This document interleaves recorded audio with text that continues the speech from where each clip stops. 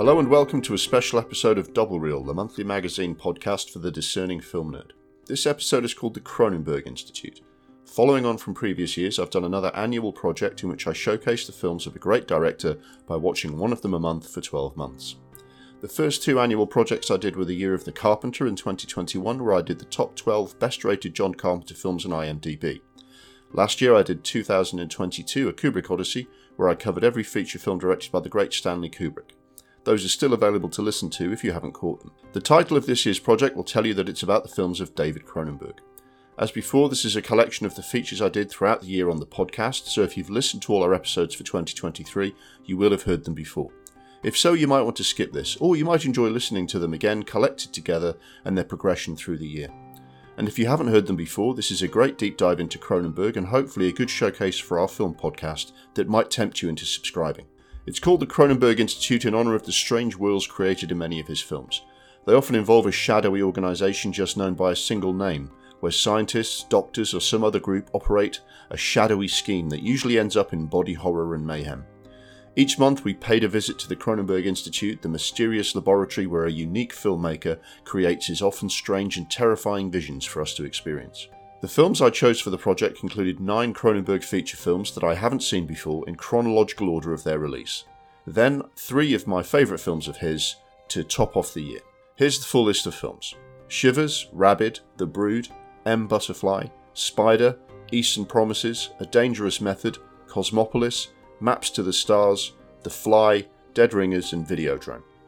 I left out an experimental film he did back in 1970 called Crimes of the Future, which bears no relation to the recent film he directed with the same title. It's not really a film in the traditional sense. There's also a motorcycle B-movie called Fast Company he did in 1979, which doesn't really fit into his regular filmography, so I left it out. A lot of these films are good examples of what Cronenberg is best known for: horror and science fiction stories featuring body horror and themes of sex, violence, decay, and transformation.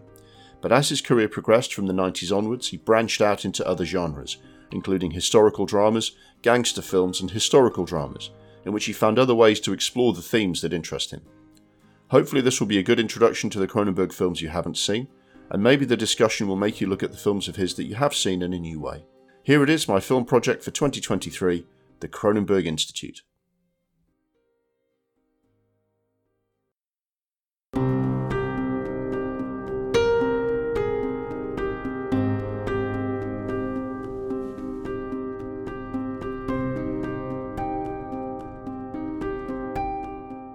I did have a New Year's resolution because what I've been doing as my New Year's resolution is essentially a little film project.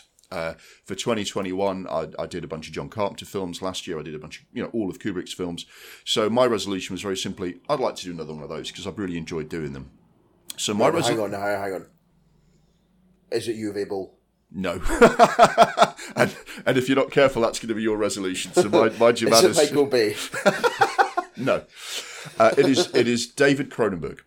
Okay. So every month of this year, I'm gonna pay a regular visit to the Cronenberg Institute. I gave it that name because there's always some sort of sinister institute where really weird body horror, sick shit is going on in a Cronenberg film. So every month we're going to visit the Cronenberg Institute, and I'm going to see how much it messes with my mind. There used to be a nightclub in Aberdeen called Institute, and some pretty fucking sick shit went on in there as well. Yeah, okay. Well, so that's an interesting parallel. Maybe that kind of body horror has come to life in real life.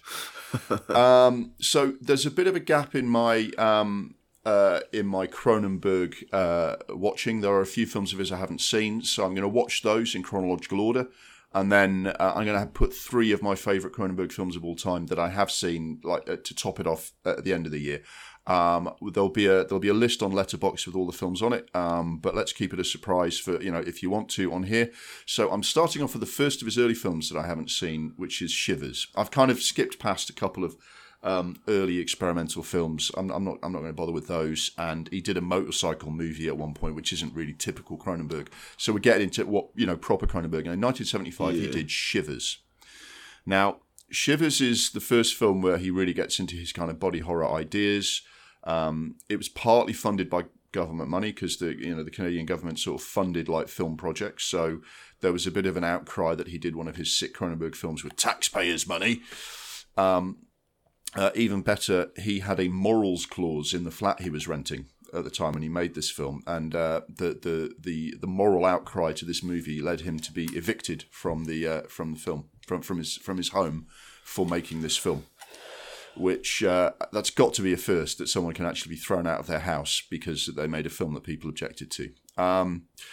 It's set in an apartment building itself, where a lot of weird, crazy shit is going on. In that sense, it reminded me a little bit of High Rise. But Cronenberg was writing this film around about the same time J.G. Ballard was writing the novel High Rise, so it's just a coincidence. No one, stole from anyone there. Just great minds think alike. It's very 70s. The clothes and the cars and the style and everything.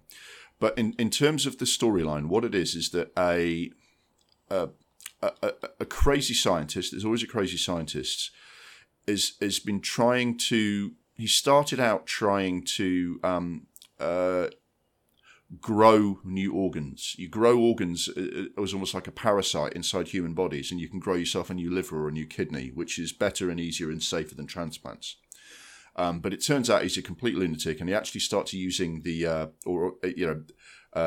uses a young woman as his sex slave, and also grows parasites in her to try and see what happens. And one of those parasites basically turns into a huge flesh-eating creature that jumps from person to person and turns him into a sex maniac. So she becomes she gets overtaken by this parasite, wants to sleep with everything that moves. Everyone she sleeps with gets caught by the parasite. They go crazy and want to sleep with everything that moves. Before you know it, this apartment block is full of people kind of beating down doors, having like strange, orgies because they've been overtaken by a mind control parasite. And it's every bit as weird and disturbing as that description would suggest, and every bit as weird and disturbing as you'd think, because it's David Cronenberg. It is bonkers.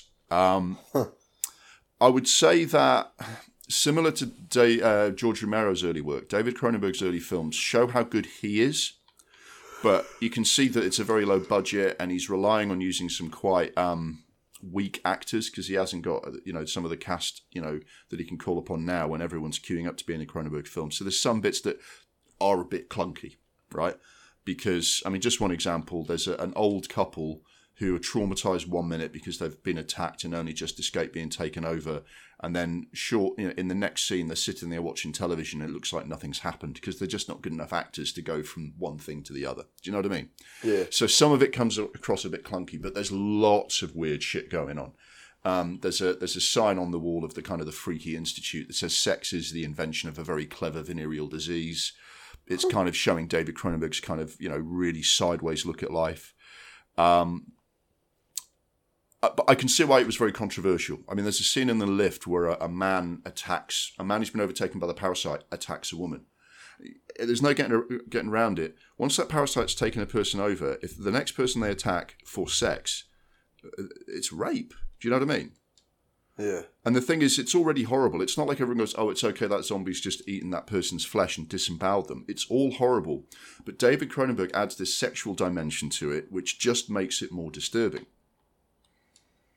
Because he takes it and sexualizes it. What he's basically saying is these people are sex crazed. And what do people do when they're sex crazed?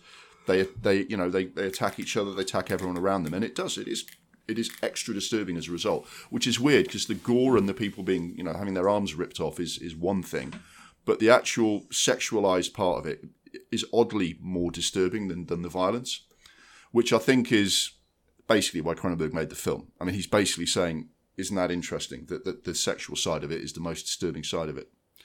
It's also him getting a chance to start with his basically career-long fascination with the body changing, with body horror. But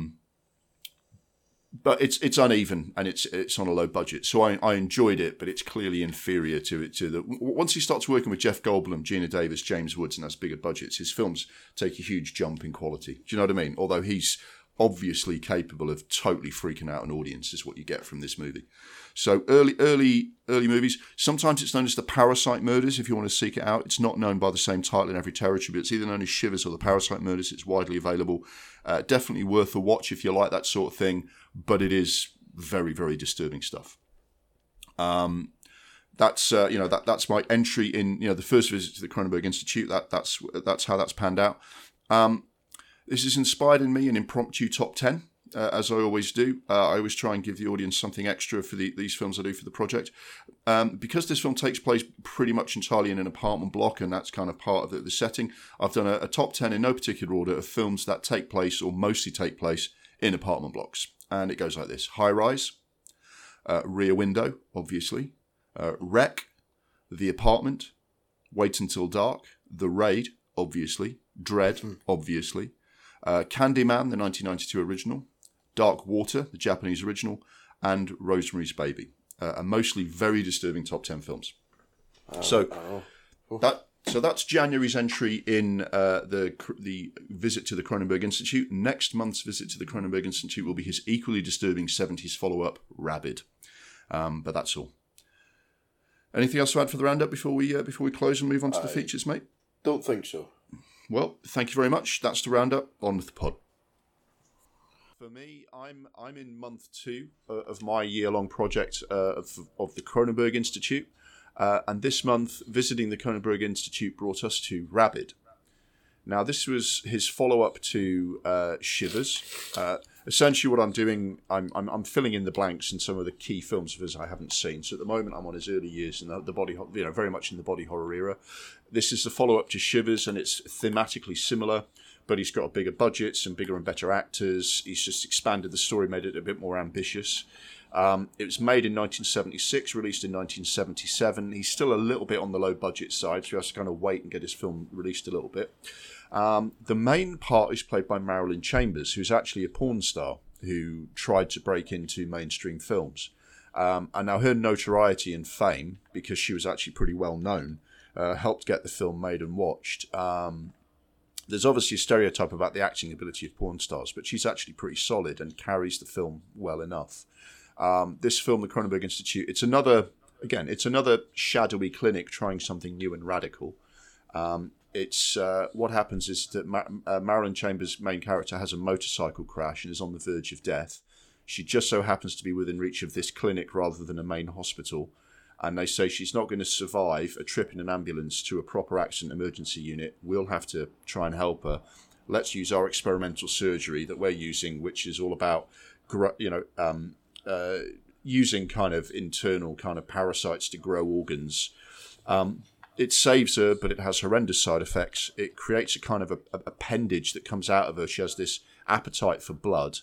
And so basically people try to have sex with her. This strange appendage comes out from under her arm, pierces people and drinks their blood and turns them into zombies.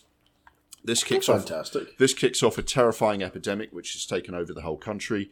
It's got body horror because it's transforming the people involved. It's got his perverse depiction of sexuality because what's happening is that her kind of, instead of having sexual desire, she's got a desire for blood, but it plays out like sexual desire. Someone tries to sexually assault her, or a guy tries to get off with her, and she kind of lets them and then just takes their blood. And she kind of can't survive otherwise, so she has basically got the same kind of struggles as a vampire. Like, she doesn't want to kill anyone, but she needs the blood. And she doesn't realise that what she's doing is creating homicidal zombies, right? And these homicidal zombies start taking over and attacking everyone, and it starts to go a little bit into apocalyptic territory because the government has to take over, declare martial law. You've got Cronenberg regular Bob Silverman making a brief appearance. So you've got the pieces of how David Cronenberg makes his film start to fall into place. Some very strange things happen. There's a zombie cow because she tries to drink a cow's blood, hoping that it means she won't have to kill humans anymore, but it doesn't help her and it turns the cow into a zombie, so that's a bit weird. Santa Claus gets shot. Because there's a whole zombie outbreak in a shopping centre. There's a department store. Santa gets caught in a crossfire, so you've got this Santa Claus getting riddled with bullets in the middle of the screen. So David Cronenberg is just kind of going, "I am going to really freak you out." Do you know what I mean? There is nobody is safe. It's quite interesting because it flips the usual tropes because it's a woman doing the penetrating, not to put too fine a point on it. There's a really horrifying scene in a hospital operating theatre which has echoes of Dead Ringers. It's quite good. It's very bleak and apocalyptic. You can see his style forming. He's really strong technically, even if he's not dealing with big budgets at this point. And the actors are better, but there's still a few kind of slightly amateur performances in there. But you can see that Cronenberg is a keen observer of human frailty. Do you know what I mean? It's like people... He's not like Kubrick has always gone on about how basically people are quite bad and that's why bad things happen to them. Cronenberg's more like, he's more sympathetic, but he's like, people make the decisions they're going to make and some of that goes wrong and people will decide to do one thing or another and that might only make the crisis worse. So he's very good at playing that, and disease and transformation, no moral judgment, just portraying things. So yeah, definitely worth a watch, and I think it's better than Shivers. You can see him kind of growing and developing as a director in this. So that's Rabid, and obviously because of the interesting kind of background to the film and that a porn star, helped get the film made and had a leading part in it. My impromptu top 10 inspired by this film is the top 10 films that feature adult stars, adult film stars in mainstream films, which in no particular order goes: The Big Lebowski, Boogie Nights, obviously, He Got Game, An American Werewolf in London, Confessions of a Dangerous Mind, Strange Days, Ghostbusters, believe it or not, The 40-Year-Old Virgin, Blade, and Magnolia. That's a very, very eclectic list of films that featured porn stars trying their luck in mainstream films. But that's my Cronenberg Institute visit for the month. So, What a wild ride! Yeah, so pretty crazy film.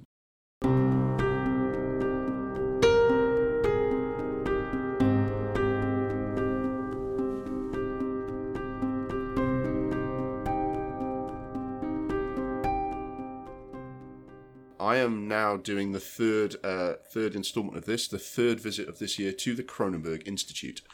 And what I've been doing is I've been filling in the blanks a little bit of the Cronenberg films I haven't seen, and then I'm going to top off the year at the end with 3 of my favourite films that kind of sum up Cronenberg's career in a different way. So I'm still at the moment going through his early films that I hadn't seen before, and this one was The Brood. Made in 1979, although released in most markets in 1980. This was his kind of follow-up in the sense of it's not a follow-up to the story, but he's still continuing his body horror genre, really. It's a follow-up to Shivers and Rabid, which he did earlier, which I did in previous episodes this year. His budgets are getting bigger. The names of the actors getting involved are this. There was he's been bringing in a couple of international stars here, which is Oliver Reed and Samantha Eggar, who'd been quite a big name actress in the 60s. And obviously Oliver Reed was a big name at the time.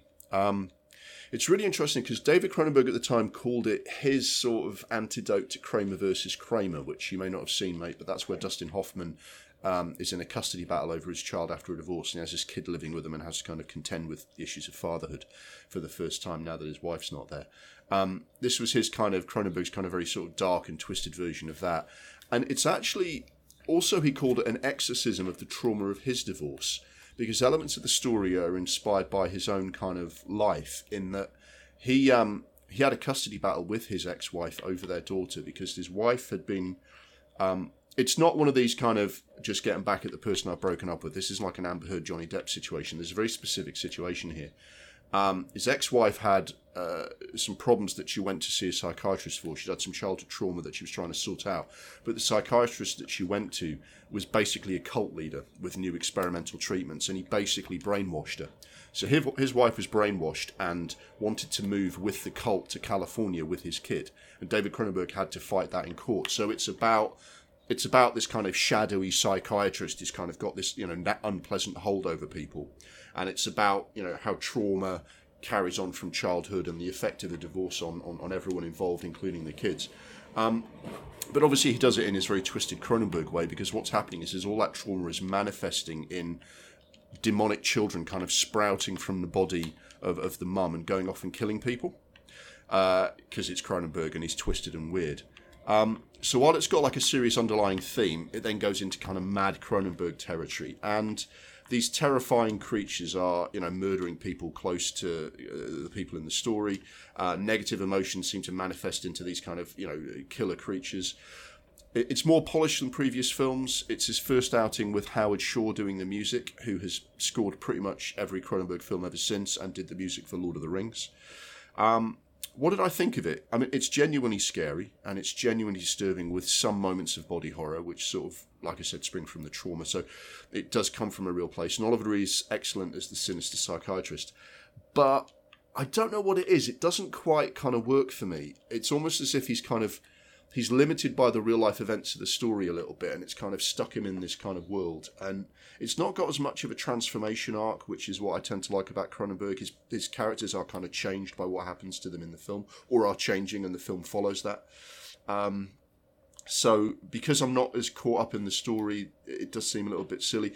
It's weird because Scanners, which I'm not going to do this year, is not as well acted as this on any level, and basically rests solely on the really dramatic kind of head exploding scene, which everyone's seen. You've seen the GIF, you've seen it on the internet. And this is better acted and better made than that, but somehow the story doesn't connect with me as much. And it's... I think that's partly because the characters end up acting in ways just to serve the story. Like Oliver Reed as the psychiatrist is painted as this kind of very kind of, disturbing character who's kind of exploiting vulnerable people who he's meant to be helping, and then changes and sort of acts differently towards the end. And it doesn't really make much sense except to make the final act work. So it's good.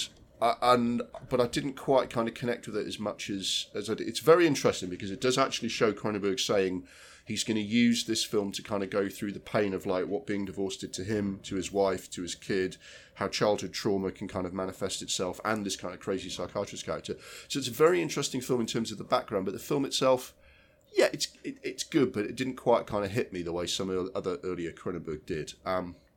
But what it did do is it enabled me to do an impromptu top 10 inspired by this film, which is psychiatrists and psychiatry portrayed in films. So this is just 10 films in which psychiatrists play some sort of significant part in the story.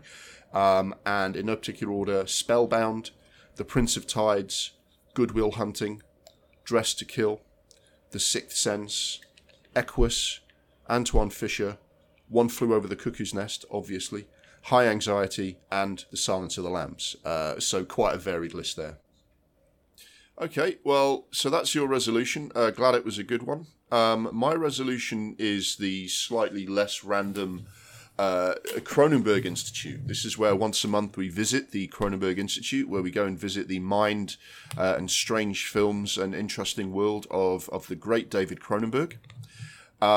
Each month I pick up on a film. For the moment, I'm doing the films of his that I've not seen before, and then at the end of the year I'm going to do just a couple that I've seen before but really love and just wanted to revisit. Previously we did some of his early body horror that I'd not picked up on and sort of caught up with those. We're now going through a bit of a time jump because I've seen all of his 80s output. So we're now jumping to 1993. He finishes Naked Lunch, which is almost David Cronenberg taking his body horror into new territory, more of a sort of, it's a literary adaptation that just happens to lend itself to his body horror. So he's obviously going off a different direction. But this is a huge change for him. In 1993, David Cronenberg directed a film called M. Butterfly. M apostrophe, so like Madame, Butterfly, but done the French way. And this is based on a stage play. It has sort of it's sort of linked or inspired or done in the style of the opera Madame Butterfly. But even more amazing, once I tell you what the story is about, it is based on real events. Now, What? This story, M. Butterfly, based on real events, and it's absolutely insane real events. It's very odd that despite what operas are always kind of really overblown and stylized. Stage plays are also very stylized as well. You've done theatre, you know how that is. And this is a crazy story, so it's kind of interesting that what Cronenberg did with this is he did the whole thing as a very kind of sober tone, like a serious drama. He's really played this very straight and sober. And to tell you the story, it's not really a spoiler because you find this out so early on, but kind of the real events that you find out are just so crazy. So Jeremy Irons plays a French diplomat in Beijing in the 60s who seems reasonably happy in his marriage and everything. But then he meets, falls in love and becomes obsessed with a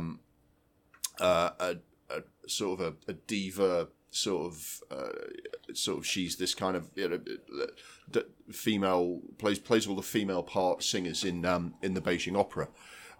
And you kind of get this kind of look at these Western, men have this kind of real kind of fantasy about these kind of exotic Chinese women, and this opera singer totally seems to put that, and he embarks on this passionate affair with her. But you very quickly realise that actually this this singer is a man who's living as a woman, and it doesn't say much in the film, but you kind of think, what exactly is going on here? Because he's either aware and just ignoring it, or not aware because she's very clever about the way she does it. But this gay man living as a woman manages to conceal the fact, even from someone she's having a sexual relationship with, that he's actually a man. But they conduct this passionate affair.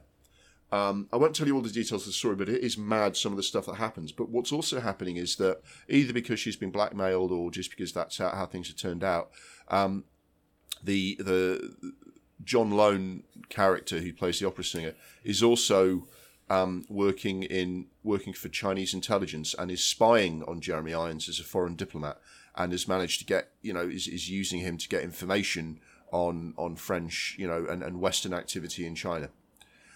And it's absolutely bizarre where the story goes, but this is based on real events. A real guy actually had this relationship with a man living as a female opera singer. And it's kind of weird because everyone else kind of knew that the female parts in the Beijing opera were sung by men anyway. So it's all a little bit kind of drag. It's not a trans thing. It's about, dressing as a woman. So it's very, very strange. It lives on the fact that the actors playing these parts are really good, because Jeremy Irons is always great. He'd done stuff with David Cronenberg before, probably did his best ever performance in Dead Ringers. And John Lone, I don't know, have you heard of John Lone or seen any of his films, mate? No. So John Lone is this guy, he's about 70 now, but he was doing stuff in like the 80s. His most famous film was The Last Emperor, which won loads of Oscars, and I think he was nominated for a bunch of awards. He's this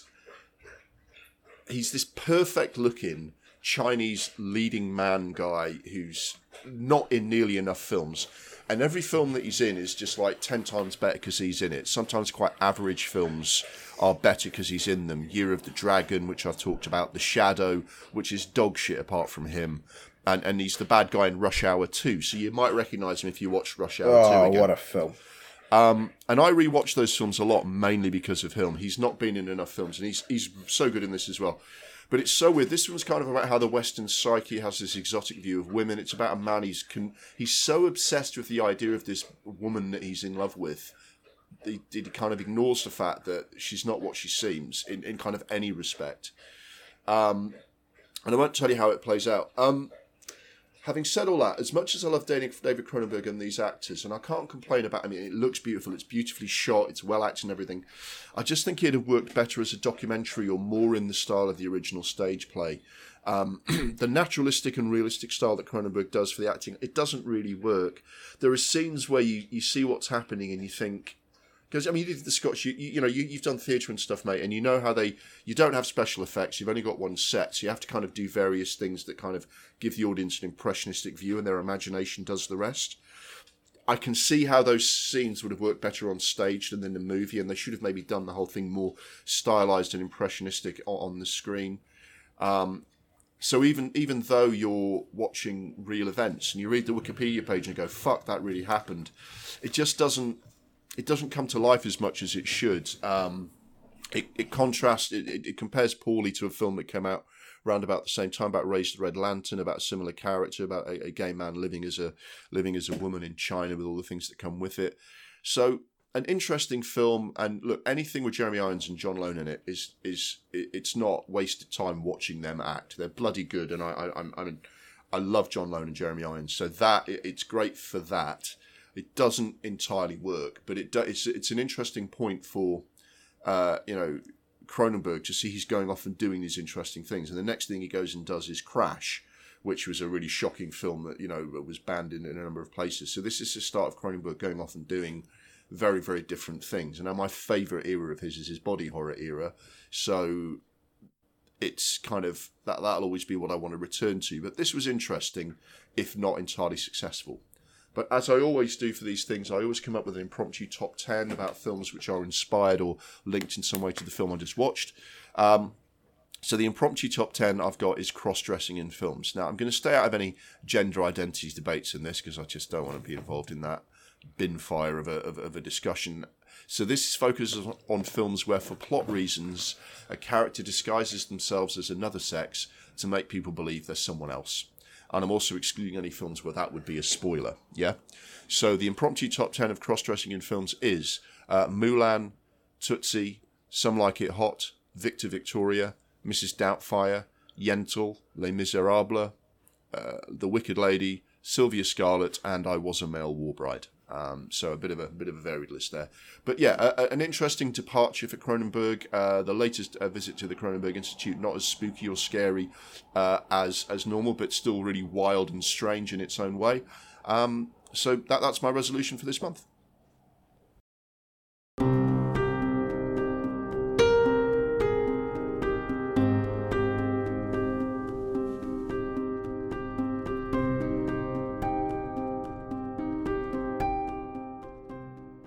So my resolution was to do a 12-month project of David Cronenberg films, which I'm calling the Cronenberg Institute. Each month we pay a visit to the shadowy Cronenberg Institute, a centre of strange films which mess with your mind.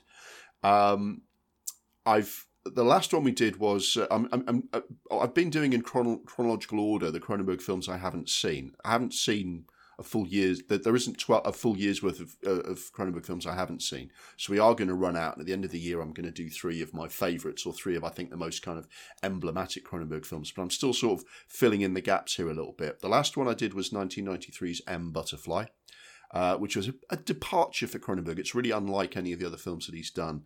The rest of the 90s, he spent a little bit more in sort of typical Cronenberg territory. He did, in 1996, he did his version of J.G. Ballard's Crash, which was hugely controversial.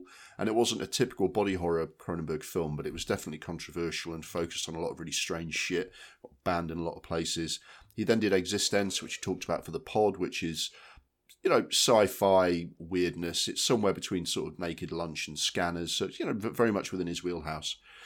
And then in 2002, he does something which I think it is very much a Cronenberg film because of what it deals with and how it films it. But I think the subject matter is a little bit different to the Cronenberg stuff we've had before. This is from 2002. It's called Spider. And Spider was a film starring Ralph Fiennes, based on a novel by a guy called Patrick McGrath. Patrick McGrath grew up. His dad was like one of the, maybe not the governor, but a senior person in Broadmoor, dealing with like the, you know, criminally insane. And when he grew up, Patrick McGrath emigrated, but found himself working in institutions for the mentally ill. And this film Spider is about a guy played by Ralph Fiennes. His nickname is Spider, who has been committed to an institution for decades. And he's just got out. It looks more or less present day. It could be a little bit in the past. It's set in London. So this could be London in like the 90s, call it that. And he's been institutionalised for about 20 years. He's got out, but he's clearly still a bit fragile, still a bit traumatised. And they put him in a halfway house for people in a similar position to him.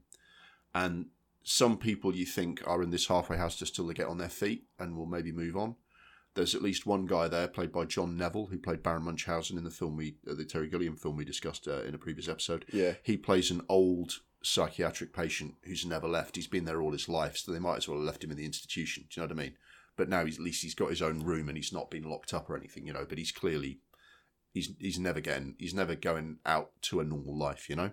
So it's that kind of group of people. It's all basically, you know, men who have, you know, got out of, from being institutionalized, but they're still struggling a little bit with their mental health, and they find a bit of work for them, all that sort of thing. But Ralph Fiennes' character has a lot of sort of time on his hands, which he spends going back to the sort of deprived area of London that he grew up in, revisiting those places and remembering and reliving events from his childhood, which led to his trauma and him being institutionalized. So he's basically reliving the things that led to the episodes that caused him to break down and need to be put in an institution. His parents are played by Gabriel Byrne and Miranda Richardson, and we see them in flashback. We see him and it's really beautifully done, because what happens is that he's looking through a window, and you then see what he's looking at through the window, and it's a scene, and partly it's a flashback because it's clearly kind of 30 years ago or something, yeah. But Ralph Fiennes isn't in the scene. A child is, but you know that Ralph Fiennes is remembering something and reliving it, because what he does is he'll say something to himself looking through the window, and then somebody in the room says the thing he's just said, and that like clues you into the fact that he's remembering something that he lived through years and years ago. And what it tells you the story of is him like struggling with the relationship with his dad. He's very close to his mother, and then his dad gets taken up with a woman who, you know, who's seeing on the side, and to show you that this is the faulty memory of a man who's still struggling with mental illness and therefore is something of an unreliable narrator. Miranda Richardson plays the other woman as well. She plays like a trashy platinum blonde version of his much more kind of traditional looking mum. So Miranda Richardson's in a dual role, and it could be confusing, except Cronenberg films it so well that you follow what's going on. So in these flashbacks, you see him like he finds out or he sees his dad with another woman. He hates the fact that she's with another woman. His dad beats him, and he's struggling with the whole thing. And he what led to his kind of struggle, which I'm not going to spoil the plot, unfolds. It's quite low key. It's a little bit depressing because it's, you know, quite sad lives of people, but it deals with the mental health issues of the people involved with a lot of compassion, and it's beautifully filmed. It's minor key Cronenberg, but it's really good, and it kind of shows a lot of Cronenberg's skill outside of kind of the body horror stuff. So yeah, definitely worth a watch. Good cast, Gabriel Byrne's good, Miranda Richardson's great, Lynn Redgrave's in it as well. So very good film. Didn't do very well at the box office at the time. I think this was a bit of a hard sell, but Cronenberg filming in London is something that he came back to do for the film I'm going to be doing next month, which is Eastern Promises. Which is a very different style of film. But yeah, Cronenberg starts to explore different stuff in the 2000s, and yeah, I enjoyed this. I still prefer his body horror because that's my era, but he started to show some, you know, real kind of variety to his skills there, and that was this latest Cronenberg Institute visit. Now, before we move on to the next segment of the Cronenberg Institute, I have to admit an omission on my part. I do normally do an impromptu top 10 each time I talk about a film, and for Spider in the May edition, I forgot during the recording session with James, and partly because I don't want you, the audience, to go without it, and partly because my borderline OCD need for closure requires me to do so, I've decided to add an impromptu top 10 here, inspired by the film Spider. Now, as you'll have heard when you were listening to my discussion of the film, it is about someone whose faulty memory or partial memory plays out flashbacks in the film, reliving and reminding himself of things that happened, and key parts of the story or film are revealed through the exploration of those memories. So my impromptu top 10 inspired by that is films where memories and flashbacks of key characters reveals the plot of the film. And the top 10 other films other than Spider in which this happens, in no particular order, is Memento, Eternal Sunshine of the Spotless Mind, The Bourne Identity, Total Recall, Mulholland Drive, Old Boy, Arrival, Spellbound, The Usual Suspects, and Fight Club. There are, of course, other films that fit the bill, but I thought this was 10 interesting ones to add onto one list. I know we're cheating a little bit with Arrival, but I really like it, and I like the way it plays around with time and space. So that's the impromptu top 10 for Spider. Hope you like it. Hope there's something on there that you fancy watching inspired by this. Hope you're inspired to watch Spider by David Cronenberg as well if you haven't seen it. And this is really the end of May's entry in the Cronenberg Institute, and we'll see you in June for Eastern Promises. Thank you very much. My project for this year is the Cronenberg Institute. Each month I go and watch a Cronenberg film. At the moment, I'm still doing one of the sort of 9 David Cronenberg films I've not got around to seeing among his prolific output. And when I've watched all of those, I'm going to close out the year with 3 classic Cronenberg films that are a combination of my favourite and the most kind of, you know, typically Cronenberg, sort of classically Cronenberg films. I've been going chronologically through this, so where I've got to now is where in 2007, Cronenberg had a hit with a film called A History of Violence, which teamed him up with Viggo Mortensen. He gets back together with Viggo Mortensen in 2007 for the film Eastern Promises. You seen this film, mate? I have not, no. So this is a London-based gangster film about the Russian mafia. Viggo Mortensen is in the lead. Essentially, he's the driver for a Russian mafia family in London. He's kind of loyal. He does whatever has to be done. He disposes of a body if that's what it takes. He keeps his mouth shut, and he starts to earn people's trust and rise in the organisation. Vincent Cassel is the wayward sort of drinking, crazy son of the mob boss who's trying to make his name in the family business, but he's wild and out of control. And essentially the head of the mafia family kind of puts Viggo Mortensen on him as his driver to try and keep him under control. In the midst of all this, Naomi Watts is a nurse in London A&E who treats a teenage underage Russian girl who dies giving birth. And it's obviously that she's been trafficked and abused and been used as a sex worker by somebody bad. She wants to kind of find out because the Russian girl dies, but the baby daughter is still alive, and she wants to find out more about who her family is, or where she come from, where she finds out, this is all linked to the mafia. The trail leads back to Vincent Cassel. And what it means is that the whole story about, trafficking of women could come out. The police start investigating what's going to happen to the daughter, what's going to happen to Naomi Watts. Viggo Mortensen, seems to just be loyal to the family, but there's, he meets and talks to this nurse and maybe has conflicts of loyalty about what he's doing and what, and who he's protecting. And it's a very tough, violent film. It pulls no punches on the horrendous nature of the criminal business and the trafficking of young girls. It's not really classic Cronenberg in the sense of being body horror or sci-fi or anything, but it's very Cronenberg in the sense that he tells the story the way it is. There's no preaching sort of speech about trafficking of girls. He just shows you how awful it is. He doesn't make any individual judgment. He says, well, that's what it's like. That's what these gangsters are like. That's how violent they are. That's how they treat people. That's what happens to the girls in there. It's a very good character study of Viggo Mortensen's character and the length someone has to go to and the compromises they have to make to do what they're doing. Some iconic scenes, including a terrifying knife fight and some really satisfying, twists and turns to the plot. This is one of Cronenberg's best films. While I said it's not typical Cronenberg in terms of body horror, it's very much a gangster film and does what you need from a gangster film, but he does it his way.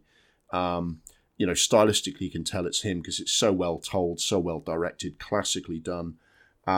And the bit that's kind of most Cronenberg stylistically is he kind of uses Viggo Mortensen's body as like the canvas to tell the story. Because Viggo Mortensen's got prison tattoos from his time in Russia. And then you sort of gain new tattoos as you progress in the Russian mafia. So the story of his rise through the ranks is being told on his body.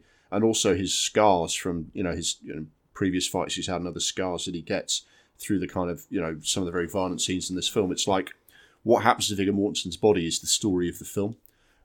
This is absolutely brilliant. It's a fucking amazing film. I'm kicking myself for not watching it sooner because I watched A History of Violence in the cinema when it came out.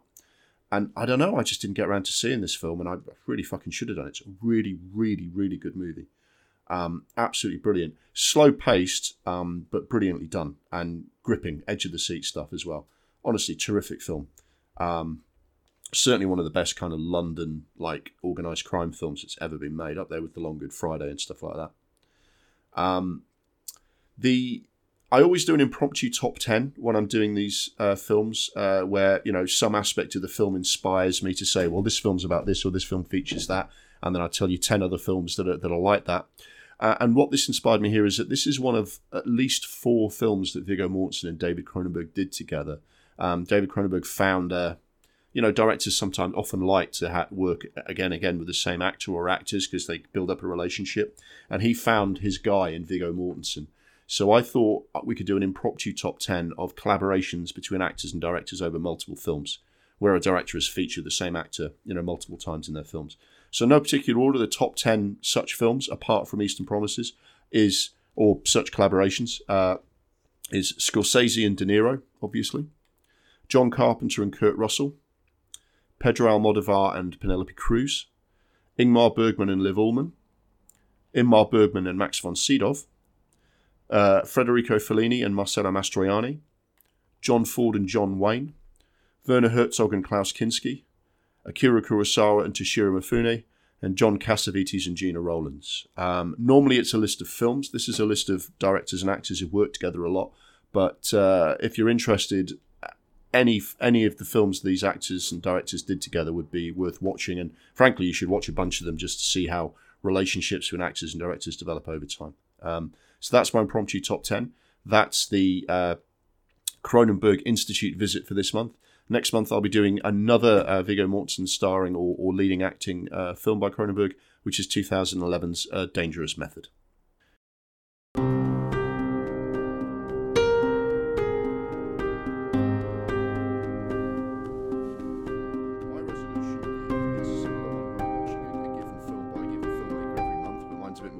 And I know which is, I've got the whole year mapped out.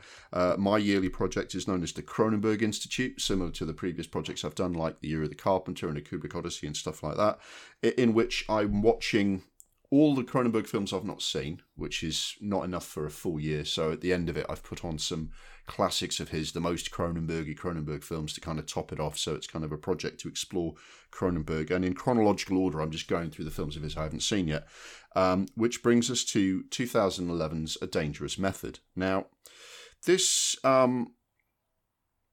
is a historical period drama about real-life characters, and I think treats the subject very kind of soberly and properly. It's quite matter-of-fact, but also quite respectful to the material. I think it stands comparison to a lot of other sort of good historical dramas in that sense.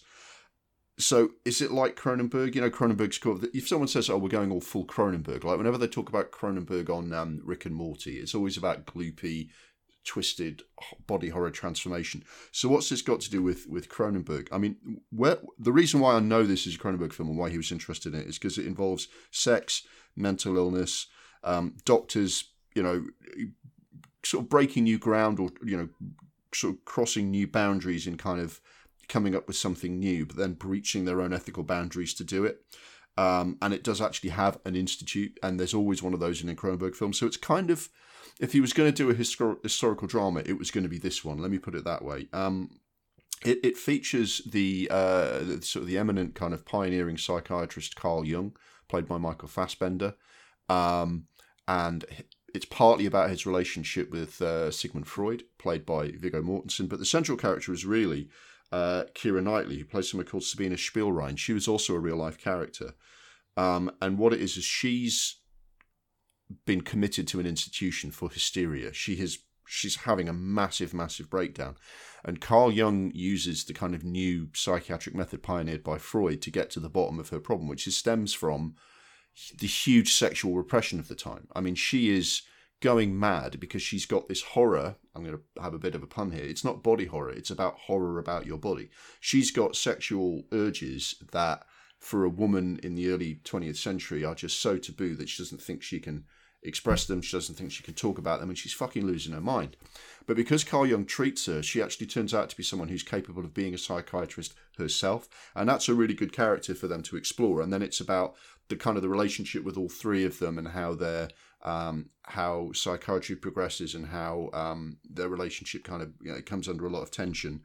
Made more complicated by the fact by Fassbender's character has an affair with Keira Knightley, and you've also got this very interesting cameo from Vincent Cassel, who is in Cronenberg's previous film. He plays like a hugely inappropriate maverick psychiatrist, also a real character, who just thought nothing of sleeping with his patients. He would just sleep with his patients. So fuck it, I don't care. And this is a real guy. And from what I can see, all of this stuff is pretty faithful to the original story. The only liberties they've taken with the historical fact is that sometimes they've got a letter between Freud and Jung because they wrote to each other, and sometimes they've got like an event they attended where we've got eyewitnesses saying what they said to each other, but sometimes they've got to fill in the blanks. Like it's very, very strongly believed, everyone's absolutely certain that Jung and Spielrein had an affair, but it's not like that was ever in the papers. It's not like they sort of admitted it or anything, but everyone knows it happened. So they had to use their imagination a little bit to kind of expand on their story. But essentially, I mean, how it works is that it could have seemed a bit silly now. That Keira Knightley's character is on the verge of spending the rest of her life in a mental institution because she likes to be spanked. And the thing is, if in the 21st century now, if that's what you're into, fucking go for your life. I mean, we're not talking about kind of serious S&M where people end up having like stuff fucking cut off each other. We're talking about something that's really super mild now. And I think it's to the film's credit that it does actually make you believe that someone would be literally losing their mind about it 100 years ago. It's just really good. It's excellent performances, really well done. It tells the story. There's no kind of tricks. It's just a really well done historical drama, but it explores, sex and ethical boundaries being crossed and people's People being transformed, but in a different way. I thought it was really good. It was just that there's some, because it's all like stiff starch collars in like Vienna in 1910. There's a lot of subtext. A lot of the stuff they're saying to each other without saying it, and it's really, really well done. So in a way, it's typical Cronenberg, just because he does a fucking great job of the story. I think you could watch this without being into Cronenberg's body horror stuff. I think it's just a really decent historical drama. But if you do like Cronenberg, there's some stuff in there. There's some very sly humour, and Michael Fassbender spanking Keira Knightley is obviously not the sort of thing you get in. I mean, I suppose you get it in Bridgerton and stuff like that, but in a serious drama, it's not something you normally get. So it was really good, and I think he does a really good job of exploring how taboo sex is in society, which is something Cronenberg goes back to over and over again. So this is really worth watching. It's a really good historical drama, and I feel like I know about the characters and real-life events a lot better after watching the film, and I was genuinely entertained by it. It's just a straight-up good movie. It's a straight-up good movie about a historical era that's really, really quite interesting. As always, I tend to do an impromptu top 10 for this piece. And because of the subject matter, I've done an impromptu top 10 of psychiatry and psychiatrists in films. In no particular order, other than A Dangerous Method. 10 films in which that features prominently. Spellbound, High Anxiety, Good Will Hunting, A Beautiful Mind, One Flew Over the Cuckoo's Nest, obviously, The Silence of the Lambs, The Prince of Tides, Dressed to Kill, Clute, and The Sixth Sense. So it's another one where you get quite a varied list of films hanging around that topic. So that is the Cronenberg entry for this month. Next month, for August, we'll be doing Cronenberg's next film, Cosmopolis. So my resolution and film project for this year is known as the Cronenberg Institute. This is where I watch 12 David Cronenberg films, which is 9 films of his I haven't seen in chronological order of release, and then 3 classics at the end. We're getting towards the end of the films of his I haven't seen. We're in the 2010s now, late career Cronenberg, and this film is called Cosmopolis. Have you seen this, mate? No, I have not.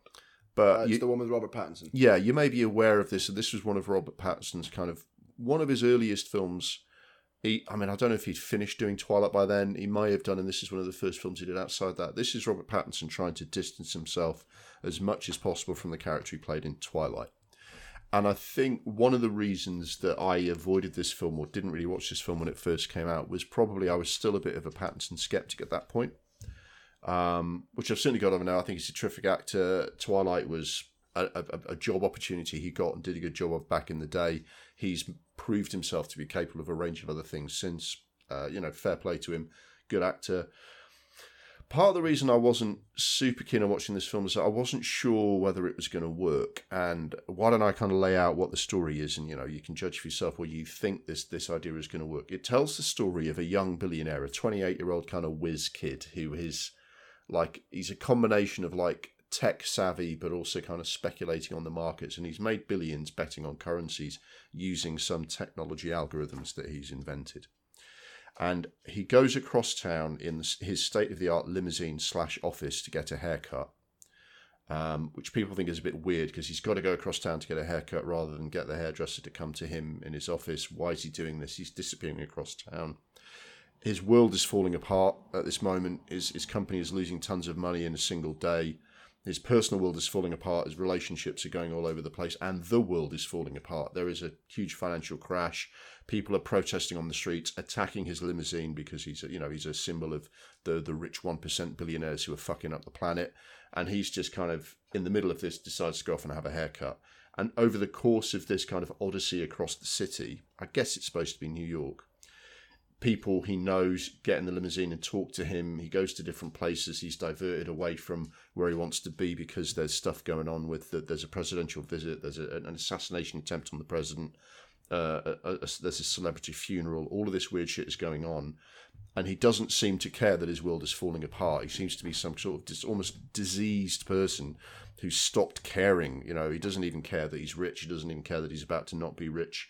And you're watching, it's really a character study of like a hateful billionaire. Do you know what I mean? And when I don't know what you think of that. Is that something you'd sit down and watch, mate? Yeah, maybe. It doesn't sound as weird as his other films. Yeah, I mean, it is like a maybe film for me because there was an element of if you're going to tell a story about the 1%, you are going to spend just an hour and a half to 2 hours in the company of someone you absolutely despise and don't care about. But that can be very compelling, like in Succession, And I wasn't sure if the whole story playing out more or less in the limousine was going to work. Do you know what I mean? I can see why he did it, right? I can see why a filmmaker would go, it's a character study of a billionaire and everything takes place inside his limousine. I can see half a dozen film directors' eyes lighting up going, that'll be an interesting challenge to make. Do you know what I mean?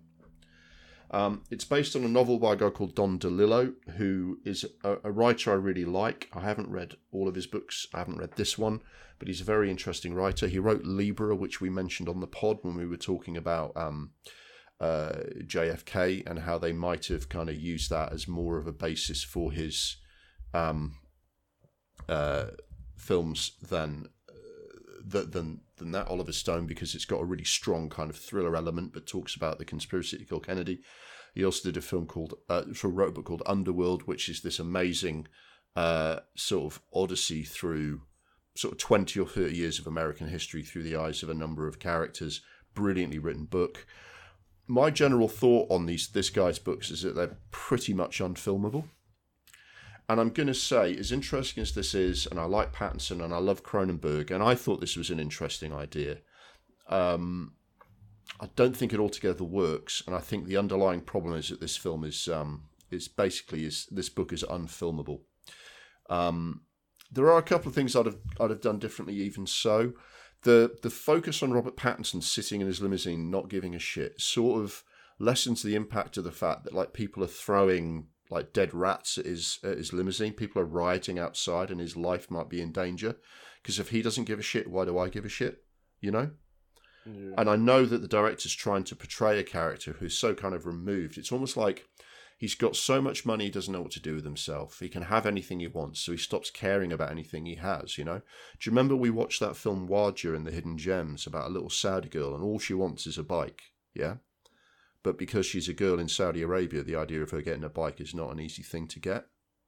Right. And she loves that bike. Do you know what I mean? All she wants is that bike, and that's such a simple thing. And when she gets that bike, she's the fucking happiest little girl in the whole wide world.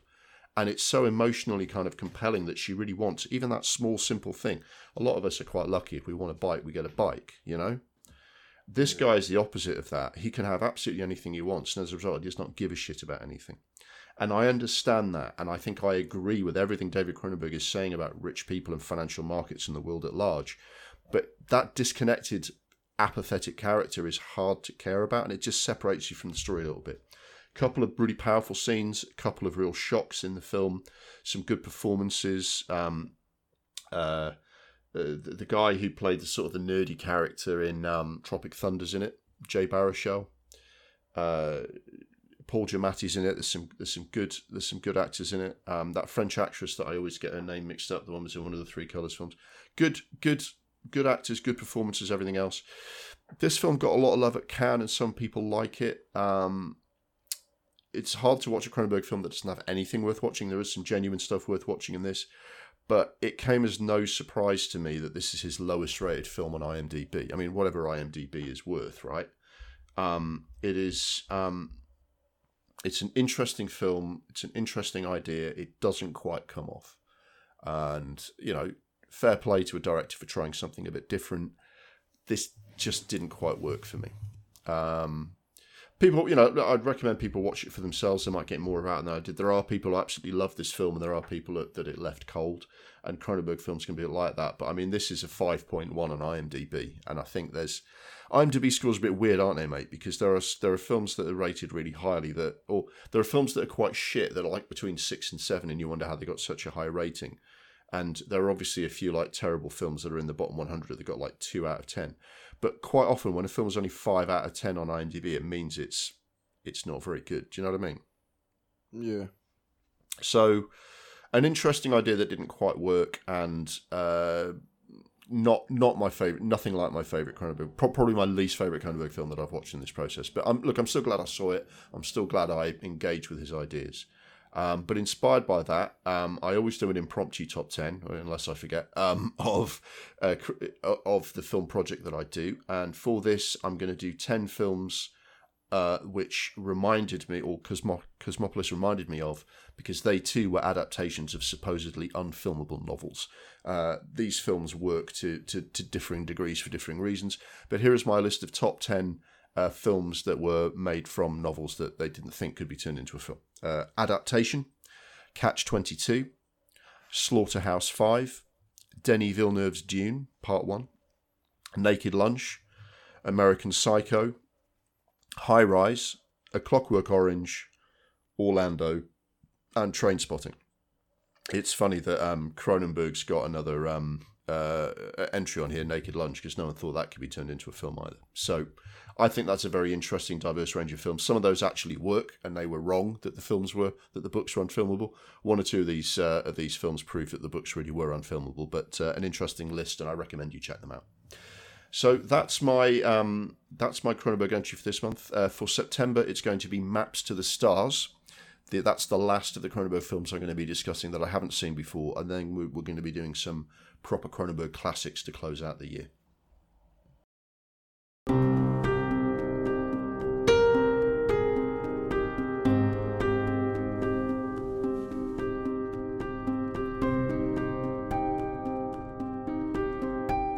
So, as I mentioned, my resolution for the year was the Cronenberg Institute. This is my year-long project where we take you to the shadowy organisation where a strange Mr. Cronenberg concocts his disturbing visions to mess with your mind. I've been watching a range of his films, and the idea behind it was there were about 9, leaving out a couple of things which just I think don't really fit the rest of his filmography. There were about 9 films of his that I hadn't seen, which I'd watched in chronological order. And the final 3 films of the year are going to be his classic ones, which I just wanted to top them off with my favourite, or some of my favourite Cronenberg movies. This is the last one of his that I'd not seen before, and it's called Maps to the Stars. Not sure if you've seen this, mate? No, I've not even heard of it. So this was the first film he did. He actually did a Cronenberg film called Cosmopolis, which I did last month while he was still doing the Twilight films. This was the first film that Robert Pattinson did after he was completely done with Twilight. They'd done all the films, and it was time for Robert Pattinson to have his post-franchise career. You know, the way Daniel Radcliffe went off and did a range of other stuff after he was done with Harry Potter, yeah? And he's actually only a supporting role in this film, but David Cronenberg does credit Robert Pattinson agreeing to be in the film with the project getting financed and actually getting made, because he was a big enough name that said, well, if our Pats is in it, you can have your money here, go and make the movie. It's actually more of a star vehicle for Julianne Moore, who plays an aging actress, and Mia Wasikowska as a woman with injuries and dark secrets from her childhood who comes to Hollywood. And it's kind of an ensemble piece. It's in the same ballpark as Shortcuts, Magnolia, and a little bit of 2 Days in the Valley, which we watched for the pod, where you've got interconnecting stories in and around Hollywood. Julianne Moore is a sort of a washed-up actress worried about her declining career. She's haunted by visions of her dead mother who abused her. Evan Davis, who I've not seen anything else, although he looks strangely familiar, plays a horrifically unpleasant child actor who is recovering from child addiction and childhood trauma, but is such an arsehole it's very hard to like him. Mia Wasikowska plays a woman who we quite quickly find out, I'm not spoiling much of the plot here, is his older half-sister, who has been away in an institution and isn't meant to be hanging out with him, but she comes to try and find him in Hollywood, starts stalking her family. John Cusack and Olivia Williams are the parents of the child actor, who are messed up in their own ways. Cusack is a quack psychiatrist with his own cash, with his own sort of TV show, and his mum, Olivia Williams, plays the mum of the child actor who makes a living managing his career. And they're obviously more interested in milking the cash cow than in their parental responsibilities. Robert Pattinson is a wannabe actor and writer who drives a limo and gets involved with Mia Wasikowska, and Carrie Fisher plays herself in a kind of sort of smaller role. And if you've seen any of those films like, Shortcuts or Magnolia or The Player, or any of these films where you have interconnected stories like Lifting the Lid on Hollywood, it's kind of familiar to that. What makes it different is that David Cronenberg is much more of an outsider in Hollywood. Yeah. He is Canadian. He makes most of his films, in Canada. his films get released in America and he works with American actors, but he's definitely not part of the Hollywood establishment in that sense. So he just has he's observing these characters just from one remove. It makes his perspective a bit different. Obviously, his films also, because they tend more towards a European audience, he's a lot more kind of frank about sex and violence and illness and all that sort of thing. So while other films have a lot of darkness and trauma, he goes to places no one else does because he's Cronenberg. Schizophrenia, incest, hallucinations, obsession, deeply flawed characters. I mean, one bit that I really couldn't... you have like Hollywood people not caring about anything but their tiny little world, and you can't, and like being, selfish about everything. It's always how does this affect them? But there's one scene in which an actor only gets a part because another actor has suffered a childhood trauma. Has suffered a family bereavement, and they celebrate the bereavement because it's got them the part they've always wanted. And you're like, oh my God, honestly, I was shocked. More shocked, as shocked as I've been about like any violence or anything, is just to see a character that happy that someone's died, right? And it's just scary in a different way because these people are really kind of screwed up. And you can partly sympathise with them because they're doing this from a place of trauma. There's an actor who's, she was abused by her mother and she now has hallucinations, where her mother is still dominating her life. So you kind of understand why they would be as damaged as they are, but it's still a tough watch. But really compelling. I liked it better than Cosmopolis. I was much more kind of engaged with and gripped by these characters, even though I didn't really like any of them. What other Cronenberg films does it remind me of? It reminds me a bit of Dead Ringers. It's not as good as Dead Ringers because despite its best efforts, it's hard to fully sympathise with the characters, but it stands up well, genuinely disturbed and creeped out, and it works towards a really bleak ending. It's one of those bleak endings that is coming, but it's still like a gut punch when it happens. The only sort of problem I had with the film is that because of its low budget, there's a couple of bits of poor special effects that let it down. But let's face it, there's some more expensive films than this have had the same problem with CGI that didn't look right. Do you know what I mean? But otherwise, very, very good. And that's sort of me. I've kind of done Cronenberg now. I've actually sort of completed Cronenberg. I've seen all of his films. And I've now seen all of his films where he's gone off to do like other stuff, his non-body horror, non-sci-fi horror stuff. So that was big. I'd recommend this, but it's not an easy watch. As always, inspired by my film from the project, I always do an impromptu top 10. Because this is like an ensemble piece with interconnected stories or characters, I've done a top 10 of similar films where it tells the stories of multiple characters or sort of plot lines that are all kind of loosely connected. And in no particular order, although the first one is the best: Amarcord, Do the Right Thing, Pulp Fiction, Shortcuts, Magnolia, Gomorrah, Amoris Peros, Secrets and Lies, Nashville, Babylon. Loads of examples of this. I've just given you a very brief selection, but I mean, if you like that ensemble thing, this is definitely one for you. And it's not an accident that Robert Altman has two films on this list, because he was very good at that kind of thing. But, that's the Cronenberg Institute for this month. So next month we start talking about the familiar Cronenberg classics that I've thrown in to round out the 12, and we will start with his 1986 horror classic, The Fly. But that's the Cronenberg Institute for this month. Which leaves my resolution, which, as I mentioned at the beginning of this segment, is the Cronenberg Institute. I called it that because a lot of Cronenberg, especially the classic Cronenberg films, frequently have some sort of shadowy institute or organization where weird, crazy shit happens. And the Cronenberg Institute, where crazy shit happens, is basically the inside of that guy's head. He always imagines some stuff which really blows your mind. I've been watching various of his films, all the ones that I haven't seen, from his kind of early kind of, nasty, more independent films through to his classic 80s body horror era, which I kind of seen most of.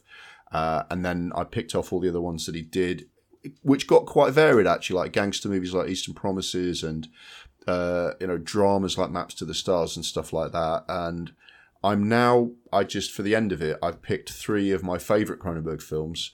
I wavered over this. I was going to include Naked Lunch, but I didn't. I love Naked Lunch. It is a masterpiece. I just thought I would put in 3 films which I think are like, considered his absolute classic era. And the latest one is The Fly. Have you seen The Fly, mate? I think I was quite young when it was on. It kind of scared me, so I put it off. Yeah. It's a very creepy film. Yeah, so this is the first David Cronenberg film that I ever saw. I didn't know who he was. I hadn't heard of him. This is one of these films. It was made in 1986. I think it didn't actually get shown in the UK until 1987 and then came out in video sometime after that. So I'm in my teens when... This is the era where VHS copies or maybe recorded off the telly sometimes of like certain films were circulated all the time. Oh, this has got the bit where the guy gets shot in the head, or this is the bit where she gets her tits out and then Jason kind of goes and stabs everybody in a Friday the 13th film. It's one of those films where people would go, oh, look at this bit, look at this bit. But unlike a lot of those look at this bit kind of films that used to get circulated back then, this is a really fucking classy film. This is a really fucking well-made film. And the background to this is that David Cronenberg had done his early kind of disreputable stuff. I think I mentioned in the early episode that he did. It was either Rabid or Shivers, where he caused such a scandal that he was evicted from his flat because his rental lease had a morals clause, and they saw this film and said, you violated our morals clause, and kicked him out of his flat. That sort of scandal he used to cause. He did the film Scanners, where someone's head explodes, and that was what he was kind of known for, this kind of body horror, this kind of alternative stuff. And he got the attention of Hollywood, and was hired to direct a Stephen King adaptation called The Dead Zone, which is really good, by the way, but it's not really a very David Cronenberg-y film. David Cronenberg comes in and says, look, I'll show you that I am a good film director. I have technique. I can get the actors to do what they need to do. I will pace, edit, direct, and deliver you a really good Stephen King adaptation of his novel The Dead Zone, and it's really decent. It's got Christopher Walken, Martin Sheen, and everyone went, oh, nice job, David Cronenberg. We like the cut of your jib. What would you like to do?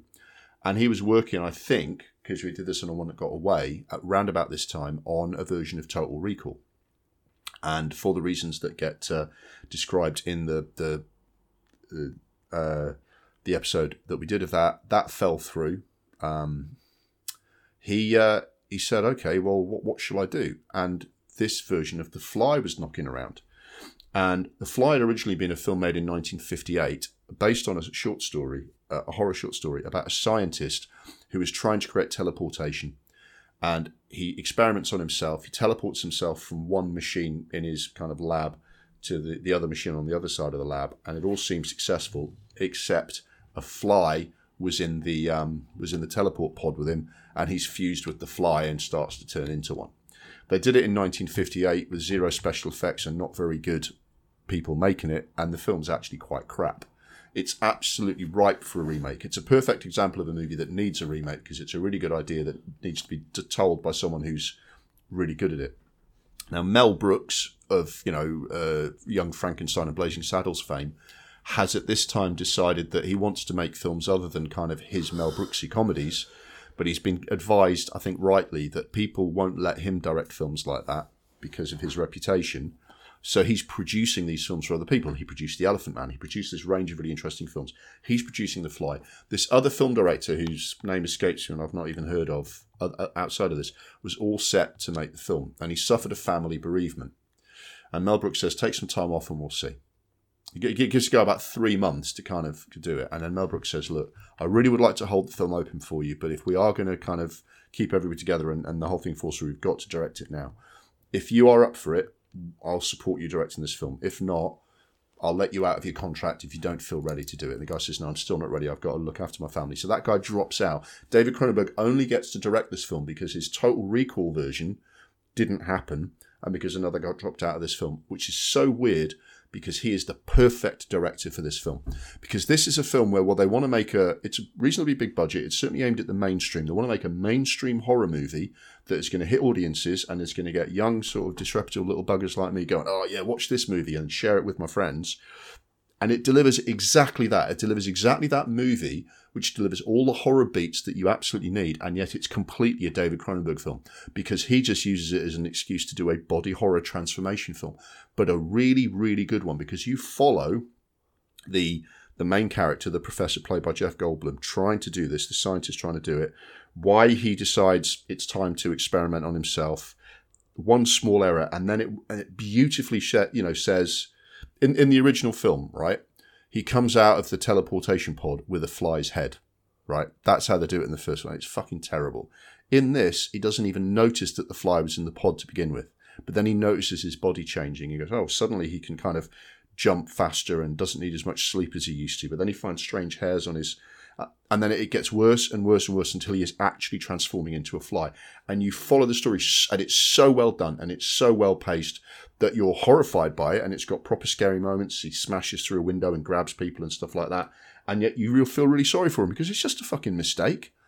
You like this guy at the start of the movie, and you can see him fucking turning into and deteriorating into this creature. You feel really fucking bad for him. He's in love with the Gina Davis character, and she feels really bad for him as well. So you feel really sorry for this guy while being horrified by him. And because it's David Cronenberg, he pulls no fucking punches about how horrible it all is. There's the famous scene where you work out that the fly man can only eat by vomiting this acidic kind of stomach acid onto his food, and then when it dissolves, he sucks it up. So when there's a conflict between him and another human character, you can guess what he does to attack that person. So lots of proper like horror moments, but a really well done, really well made film where you genuinely care for and relate to the characters that it's happening to. It's a fucking top-notch film.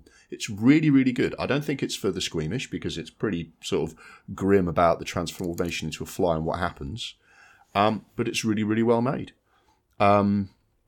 What's interesting is that it's a good example of David Cronenberg just knowing exactly when his film should start and when it should finish, and just giving you what you need in the story. Because the start of the film is Gina Davis's science journalist going to a kind of a dinner party type event where lots of scientists are talking about their new inventions. She meets Jeff Goldblum and he tells her about his invention. You get no exposition. You don't see her at her office going, yes, go to the event, find someone who's got a good invention. No, the first scene, he's chatting with Jeff Goldblum. They obviously like each other, and he gives a few hints about his experiment, and then the story goes on. It's like, wow, nothing extraneous, right? Only what you need for the story. And then the end, the story resolves itself, and you don't get the end scene where they're sitting afterwards talking about what's happened or any of that. No, story's finished. And it's just like, wow, this is like, not 1 minute is wasted. Well done characters, well made film. Made in 1986, the special effects still hold up really well. Look, some of it's obviously puppet work, but it really holds up well in every single respect and just shows exactly how good David Cronenberg is. And there are going to be David Cronenberg films on this list, and they're going to be great David Cronenberg films that I think, if you watch The Naked Lunch, that's not for everyone, okay? You watch his body horror, that's not for everyone. If you like good, gory, scary horror films, this is the perfect David Cronenberg film for you to watch because it's absolutely just everything it needs to be. It's probably his most accessible kind of horror-y body horror film from his 80s era. I can't say enough about this film. This film is great. It's no accident that I was always going to include this in my list of 12. So that's The Fly for me. It's probably not your kind of movie, mate, but it's genuinely well made, well done film. It's not for something as gory and kind of with as much kind of messy detail as it's not trashy at all. It's just a really fucking well made, top notch horror movie. So that's what I think about that. Yeah, I know it's quite a celebrated kind of cult classic kind of film, but it's definitely not my kind of thing. No, definitely not your kind of thing. Now, as I always do in these cases, is I always use the Cronenberg film or the John Carpenter or whatever film I'm doing in a given year as an excuse to do an impromptu top 10 of like 10 other films that I thought of when I was watching this or that are have something in common with this movie. And this is a pretty simple one. This is an impromptu top 10 of remakes that are better than the original. So in no particular order, 10 remakes like The Fly, which are better than the original. Maybe some of these more arguable than others. The Thing, The Maltese Falcon, the Humphrey Bogart one happens to have been a remake.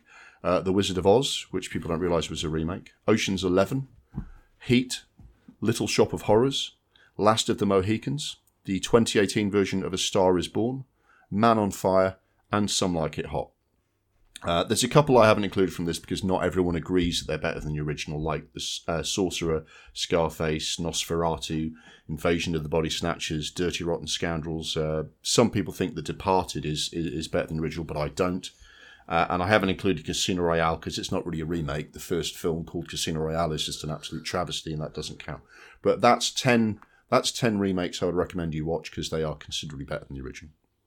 And that's what I had to say about David Cronenberg this month. I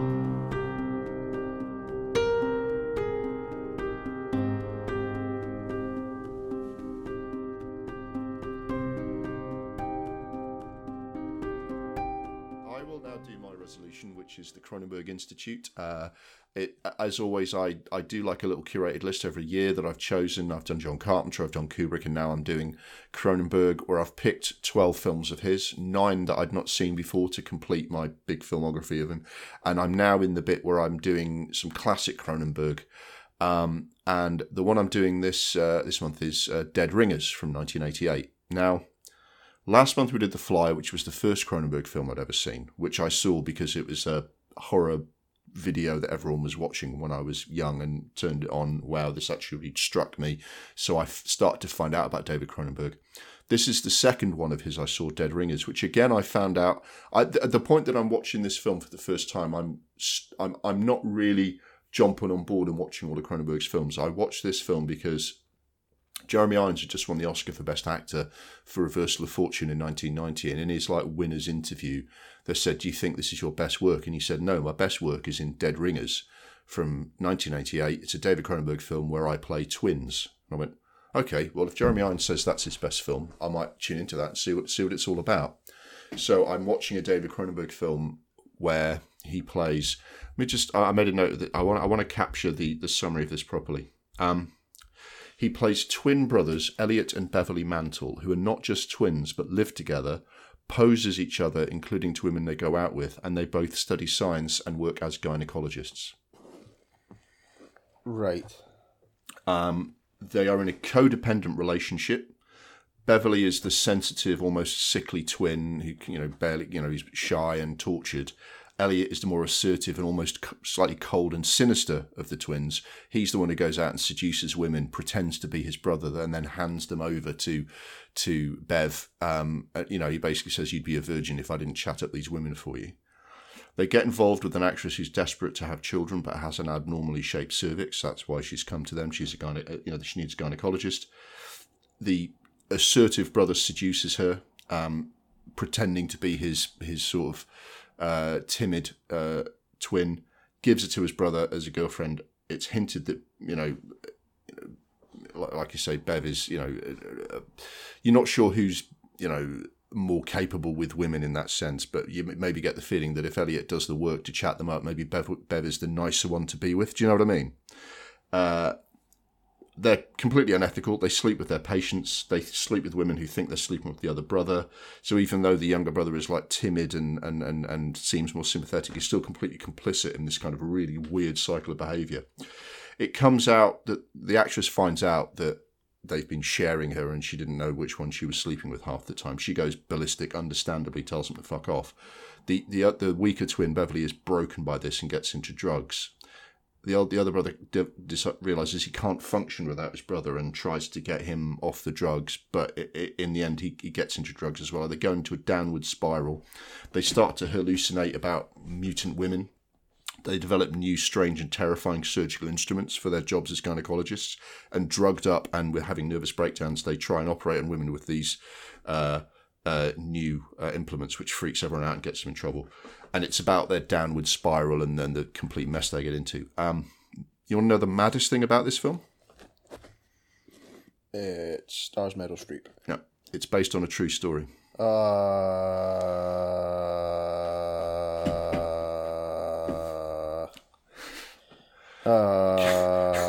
I mean, for everything I've just read to you. Now, I'm sure Cronenberg has added details. I'm not sure if they invented surgical instruments, which look absolutely terrifying in the film, by the way. Okay, but the basic plot line that happens in this film is true. There were twin gynecologists who got into drugs and couldn't function without each other and went into this terrible downward spiral. Cronenberg, I think, has invented a story based on that idea, but the fundamental central plot line is a true story, which fucking blows my mind. Jeremy Irons is absolutely amazing as the twins. You completely believe that there's two different people up there on screen. You believe that they're two different characters. He talked when he was talking about the performance that one of them walks on the balls of his feet, one of them walks on the heels of his feet, but it's so much more than that. You can see that, honestly, you go, yeah, that's him, that's Beverly, that's Elliot. Honestly, his performance portraying, bringing two different but twin, physically identical people to life, absolutely amazing. His performance is absolutely amazing, so good. The special effects are great. There is no CGI used. They had to expose the film twice. So what would happen was Jeremy Irons would walk down a corridor, on the left-hand side, and then in the next take he'd walk down the corridor on the right-hand side, and they would have to superimpose the film on top of it. You never see the join. But there's no cheating where you're looking over the shoulder of a double for one guy's dialogue, and then Jeremy Irons talks to Jeremy Irons in the movie, and you completely fucking believe it's happening. And David Cronenberg's very objective, kind of naturalistic, realistic filming style makes you 100% believe in what you're watching. And, it's chilling. As always, he's quite detached and doesn't judge, but because he kind of tells it like it is, and doesn't spare the details, you do find yourself sympathising. They're damaged people. They do completely terrible things, but they're damaged people, and you sympathise with their terror of being without each other and that kind of thing. So as mad and detached from reality as this gets, it always feels realistic, which makes, when there is some blood and gore and things going horribly wrong, makes it all the more disturbing and chilling. It's just a really, really very good film, which puts all of Cronenberg's skills to really good use. It also shows him moving out of body horror, but still using what he learnt from body horror to still make really disturbing stories. It gives you an idea of what the direction he would go in. It's no surprise that the guy who did this went on to do The Naked Lunch and Crash. But it is the sign of him taking that very meticulous directing style and exploring disturbing themes, but in a new way. I still love his weird, crazy stuff like Videodrome and The Fly and Naked Lunch and stuff, but this is the work of a really fucking good director, really kind of hitting his peak. It's a really, really terrific good film. It's such a well done story and so mad that any of this, if 1% of what David Cronenberg puts on screen actually happened, this is a fucking weird world we live in. That's all I can say. And honestly, I believe it. They've made this into a series with Rachel Weisz, The Reversed Agenda of the Twins. I've heard it's very good. I haven't watched it yet, but I will. Good movie. Just a really, really good movie. And as always, in honour of the Cronenberg entry, I always do an impromptu top 10 inspired by it. And because Jeremy Irons said that, he should have won an Oscar for this performance rather than the one he did, I've got an impromptu top 10 of performances that Oscar-winning actors should have won for instead of the film they did win for. So, Al Pacino, The Godfather Part 2, or half a dozen others instead of Scent of a Woman. Leonardo DiCaprio, The Wolf of Wall Street. Paul Newman, The Verdict. Whoopi Goldberg, The Colour Purple. Denzel Washington, Malcolm X. Kate Winslet, Eternal Sunshine of the Spotless Mind. Jack Lemmon, The Apartment. Jeff Bridges, The Big Lebowski. Tom Hanks, Big. And Henry Fonda, The Grapes of Wrath. Whatever you think of what performance people should have won for or not, that's 10 good films right there, if you haven't watched any of them. So that's my impromptu top 10, and that's what I have to say about Cronenberg this month. Now, my final film in the Cronenberg Institute, as I say, every month we visit the shadowy organisation where the rather strange and disturbing Mr. Cronenberg creates these visions to mess with our minds. I've left for his final film. It's not my very, very favourite Cronenberg film, because that's probably The Naked Lunch, but I think this is this is peak Cronenberg. This is Cronenberg where he was absolutely doing everything that he's famous for in one movie, because he's still in his weird shit body horror era, but Hollywood's taken notice and he's got bigger actors and better budgets and just starting to expand what he's doing. And it's Videodrome. This is from 1983. And it's absolutely mad and batshit insane. James Woods is the perfect leading man for this story, twitchy and seedy. He plays the proprietor or the manager of a cable TV station back in the 80s, at the time when that was where you started to see all the sensationalist content. But what happens is someone sends him a video of what could be a snuff movie or something else is going on, where people are basically creating their own kind of weird, sick films.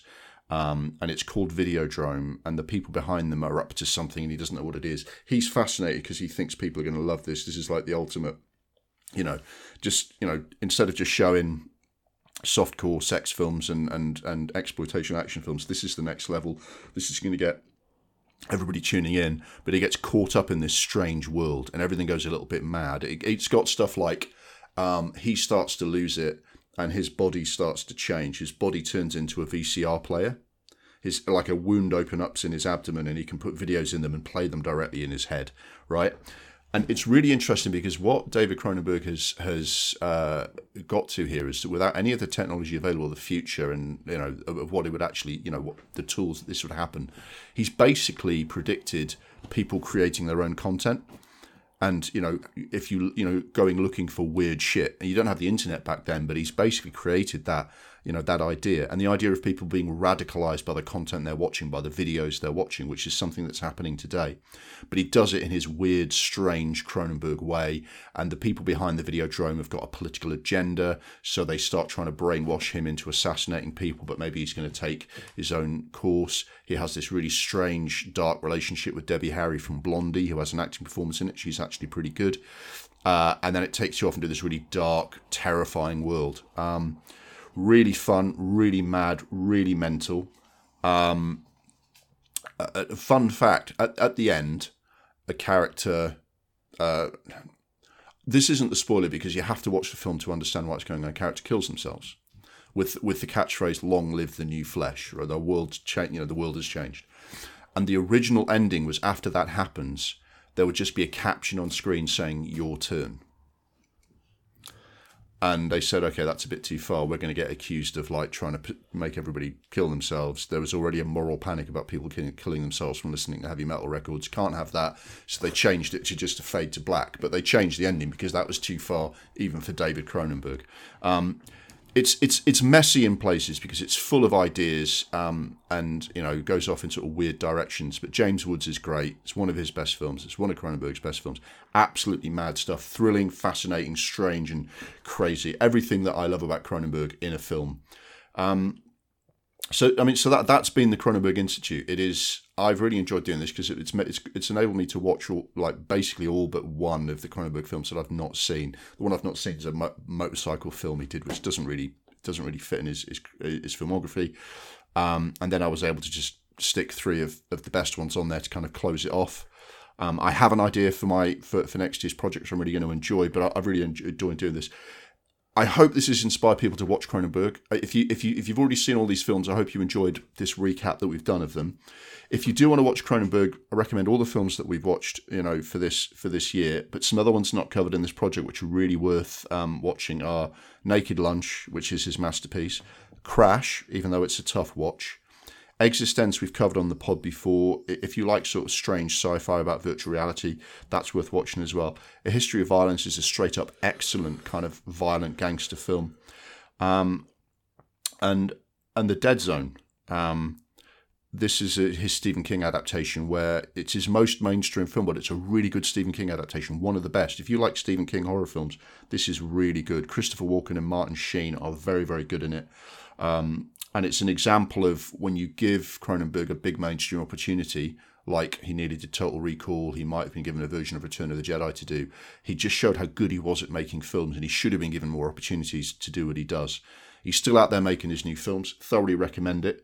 But that's what I do with the Cronenberg Institute, and I hope you've enjoyed what we've done. As always, I've finished with an impromptu top 10 inspired by the film. And this is films that changed their endings, and we're glad that they did. Yeah?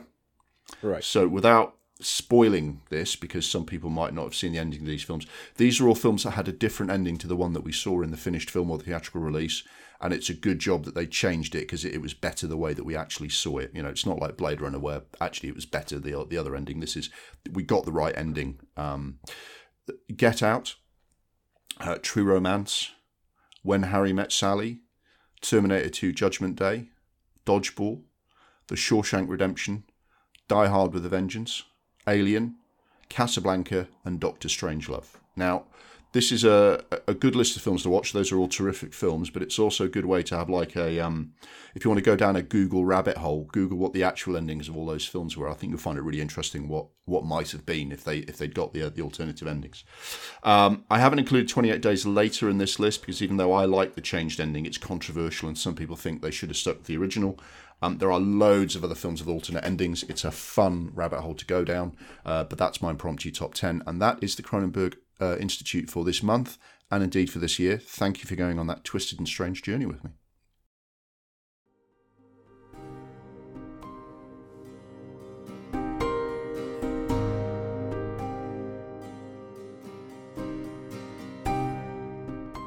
Thanks very much for joining us for this exploration of the Cronenberg Institute. If you haven't seen David Cronenberg's films before, hopefully you found something new to watch here, whether it's from his early body horror classics, his 80s heyday, or later films where he branched out into various other genres. This is the third annual project I've done as my New Year's resolution. If you've enjoyed the Cronenberg Institute, check out my previous projects, The Year of the Carpenter and 2022 A Kubrick Odyssey. I'll be building another year-long project for 2024, which will be announced soon. Thanks also to my co-host James Adamson and to Podbean and Audacity for their continued support. And of course, thanks to David Cronenberg for 50 years of challenging, unsettling and entertaining his audience. The music was Sehnsucht by Sasha Ender. Our other special anthology episode, Legal Cage of Consent, will be out soon, where James explores 12 Nick Cage films picked at random. This will be followed by our next regular episode starting on the 25th of January. Until next time, stay safe, watch lots of films, and may your life be as awesome as you pretend it is on social media.